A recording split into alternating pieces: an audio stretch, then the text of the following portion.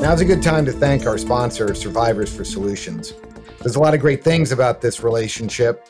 Like us, Survivors for Solutions wants to see continued innovation in the pharmaceutical space. They embrace the free market and believe that the free market is the best solution to improve patient lives. It was founded by our close friend CZ, or John Swartacki. CZ founded the group when he saw the damage that the Inflation Reduction Act was going to bring to the pharmaceutical ecosystem. He's been a patient, and Eric, I think you'll talk about that in a minute, but he's been a patient for several decades himself, and he wants solutions not just for himself, but for his family and friends and for Americans in the future. And he knows how important it is for continued pharmaceutical innovation to happen here in the United States, because if it doesn't, it won't happen anywhere. Joe, you're right. CZ is a longtime friend of both of ours and a seasoned Washington pro. But what most people don't know is that John Swartacki has also suffered from multiple sclerosis for over 30 years. He was diagnosed and has required 4 different breakthrough drugs over the course of this disease in order to just live. All these drugs have been developed in a robust ecosystem of medical discovery and delivery, an ecosystem that the Inflation Reduction Act and President Biden now threaten. That threatens the hope and security and safety, the liberty, and ultimately the lives of millions of Americans suffering from chronic, debilitating, or life-threatening disease. He formed Survivors for Solutions to help save this system so others like himself have the chance at a fulfilling and robust life. You can learn more about CZ and his lifelong struggle with multiple sclerosis from our March 27th DCEKG interview, plus his website, survivorsforsolutions.org, or on Twitter @HopeMattersMost. Joe, we're really fortunate. CZ is our leader here at DCEKG, and we look forward to advocating on his behalf and the behalf of millions of American patients in the years to come on our show.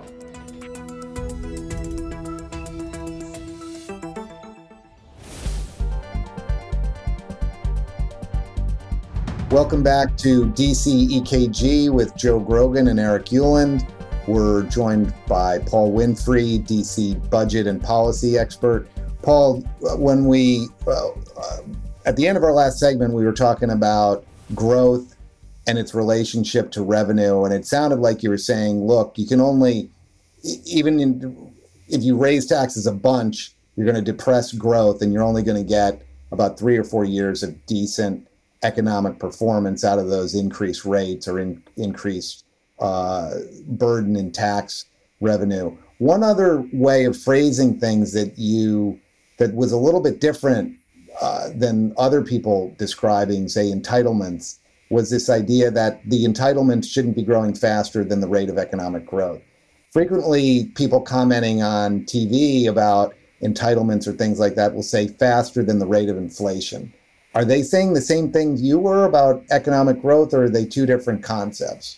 I think they're two different concepts. Inflation measures prices in the economy, and growth measures the total, the entire economic pie. So why do people talk about inflation like it's a big problem that Medicaid grows faster? Why do they phrase it that way, that Medicaid or Medicare is growing faster than the rate of inflation? Because it's the thing that touches people. People are very sensitive to inflation.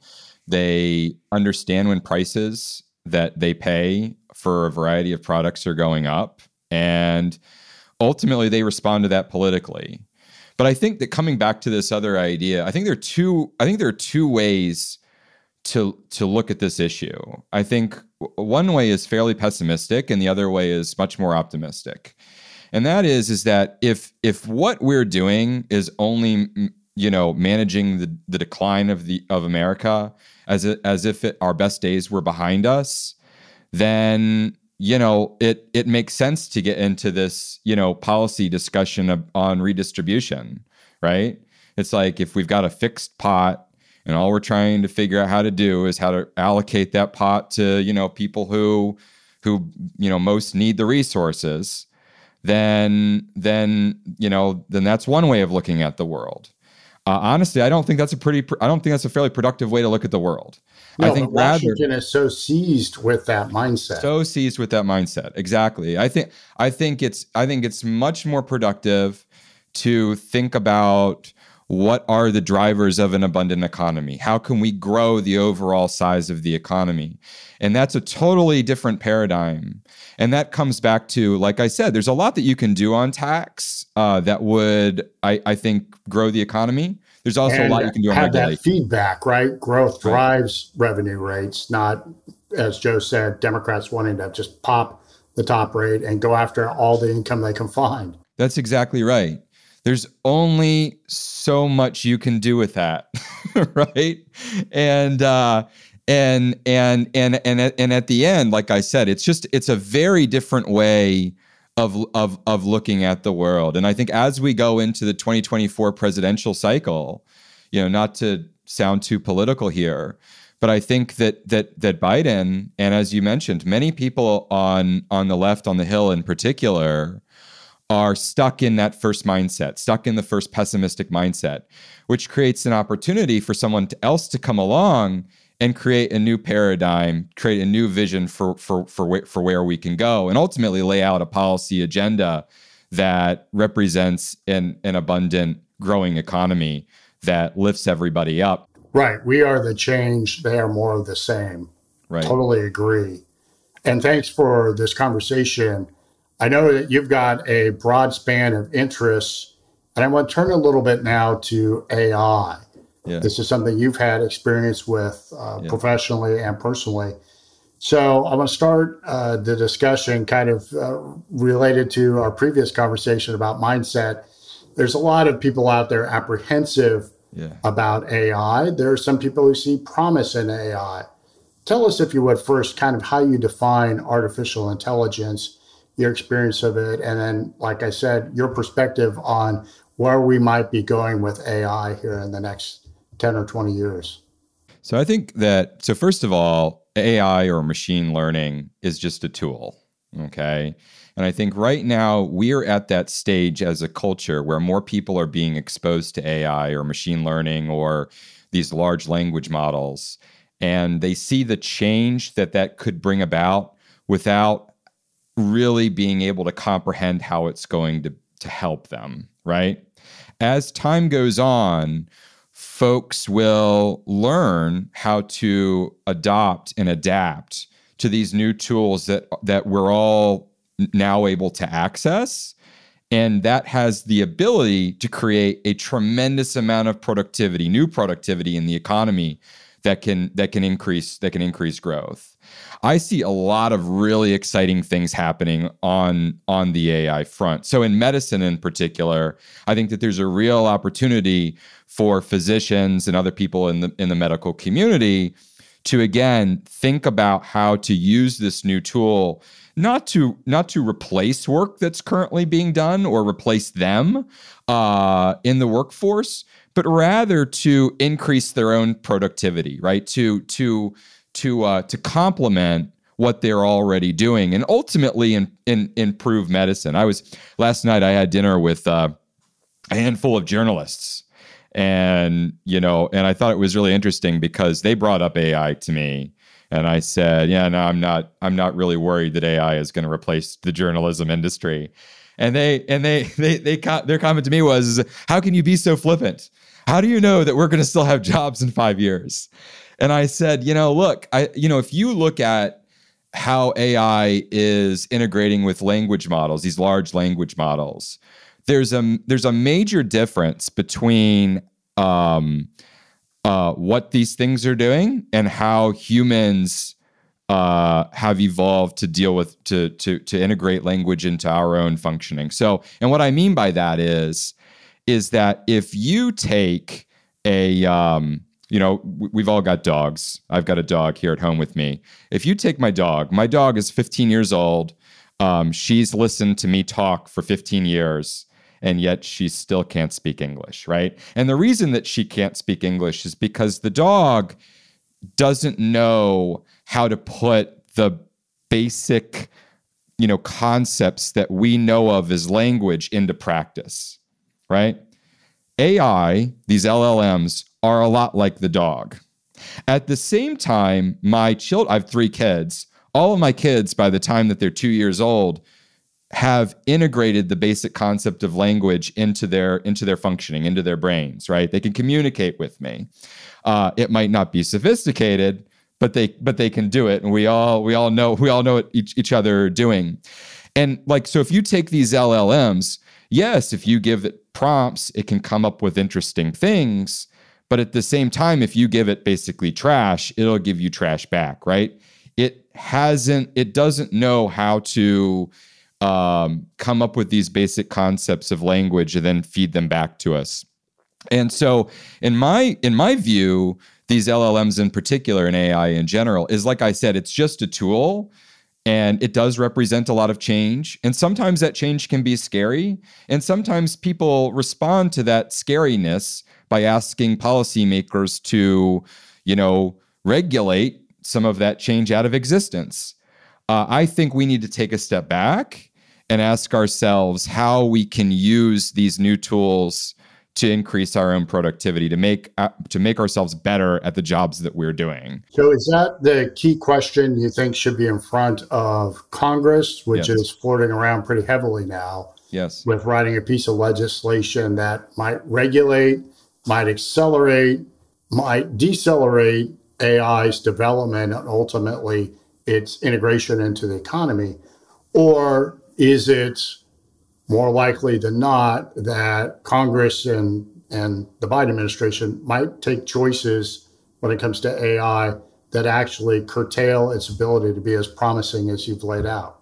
I would hope that they would do the latter and not the former. I think that one of the differences between AI or machine learning and the rest of the tech space is that we've had a ton of evolution in the tech space over the last 40 years, as we all know.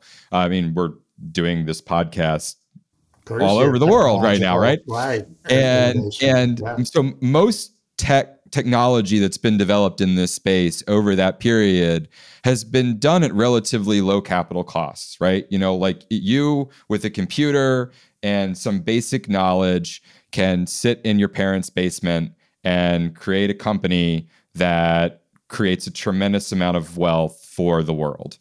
One of the differences between that system and AI is that machine learning really does require some access to make it really good to quantum computing. And quantum computing is really expensive and requires a tremendous amount of energy. And so one of the things that I worry about is that the folks who are at the forefront of machine learning and quantum computing right now will go to policymakers and say, look, I have this special access, based on who I am and my privilege to the system that allows me to create this thing. Oh, by the way, it might also be scary. Therefore, you should regulate me because I have, the ability to spend $100 million on compliance every year. Well, and it's already started. And it's already started. Exactly. The first movers are saying, you know what? How about we pull the ladder up and screw everybody behind me? Exactly. And so but this is, and this is sort of a corollary issue. If I'm right, and that quantum computing and access to quantum computing is important for everyone to have access to this new technology to figure out how it can better improve our own productivity, then that makes energy production really, really important, right? Which is why we also need to focus on what we can do on the deregulation front to make sure that we all have access to cheaper energy, sort of across the board, which won't only improve our productivity on this front, but will improve our productivity on many other fronts too. Can I toggle back for a second here, go up down a rabbit hole, perhaps?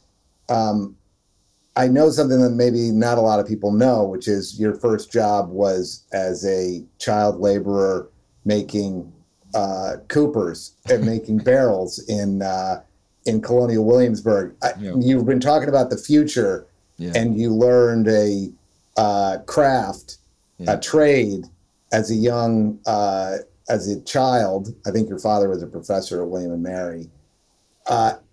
you learn anything about economics from that experience? And now looking ahead towards AI, there's been a little bit of disruption in the coopering business over the last few hundred years. My joke is that when the end times come, I'll have a skill that I can rely on. I don't know about you guys, but I'll be able to make barrels for people. I think that well, at a very personal level, one of the things that working as a child laborer in Colonial Williamsburg as a Cooper's apprentice provided me with was a tremendous amount of experience in talking to people who had no idea what we were doing about sort of complicated concepts. A normal, I think, 10-year-old just doesn't get that opportunity, which was really cool for me. But yes, it gave me a real appreciation for both skill development and then also how things have changed over time and how we're still okay, even though those things have changed over time. So there's a whole subset of people who are, I think, more pessimistic than I am. And one of the comments that they'll often, bring up is, yes, we can all afford, better afford cars today than we could 100 years ago. But, there are people who would rather just ride horses everywhere. And, and so maybe they're worse off than I'm serious, guys. Like, this is an actual argument that gets made by people. And so maybe they're worse off because they're not able to ride horses down the street anymore. Well, the reality is that as transportation costs have fallen and we're now able to get on planes and go virtually anywhere in a reasonable amount of time, and, I'm not saying plane tickets are affordable by everyone, but they're much more affordable than they were 50 years ago.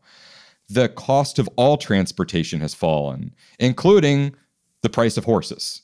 So if you actually want to buy a horse, it's now more affordable than it was 50 years ago, just because everything has improved.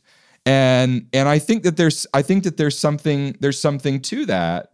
And it gets back to your comment earlier, Joe, about why things are often put in terms of prices and inflation. As the price of goods has become cheaper over time, that does allow us to work less, afford more, and ultimately, if we so choose, to spend more time with our family or doing other things that we like, without working as hard as we once did. One of the things that, has stuck with me, and I like to tell, my older sons this, who just absolutely ignore me. But, the middle-class family in Virginia in the colonial period around 1780, 1790 was living in a 15 by 10 foot wooden shack. That's what we would think of it today. If you were upper middle class, you had a wooden floor. If you were lower middle class, you had a dirt floor, and virtually no one had glass windows. Right? When it was cold, you put wood in the slots that you cut out in your wooden house, and I think that people often make comparisons. If you took a king of England from the 1300s and brought them to today, they wouldn't understand the level of opulence that we have. And I think that is easy to take for granted. It really is. And but again, comes back to why this more optimistic approach, this concept of abundance for new generations is important, and it really should help guide where policy goes. Well, unfortunately, we wanted to talk about your PhD thesis and the book that you've written and get into that. So we'll have to have you back at another point in the future. But this was a great conversation. And I just want to thank you for joining us on behalf of Eric Uland and myself, Paul. Thank you. Thanks so much for having me, guys. Looking forward to it. You bet. DCEKG, produced with Bigwig Media and our distribution partner, Evergreen. We're out of the studio and more relaxed. Let us know what you think in comments, emails, or grabbing us on the street along the way. I'm Eric Uland, along with Joe Grogan. Thanks so much.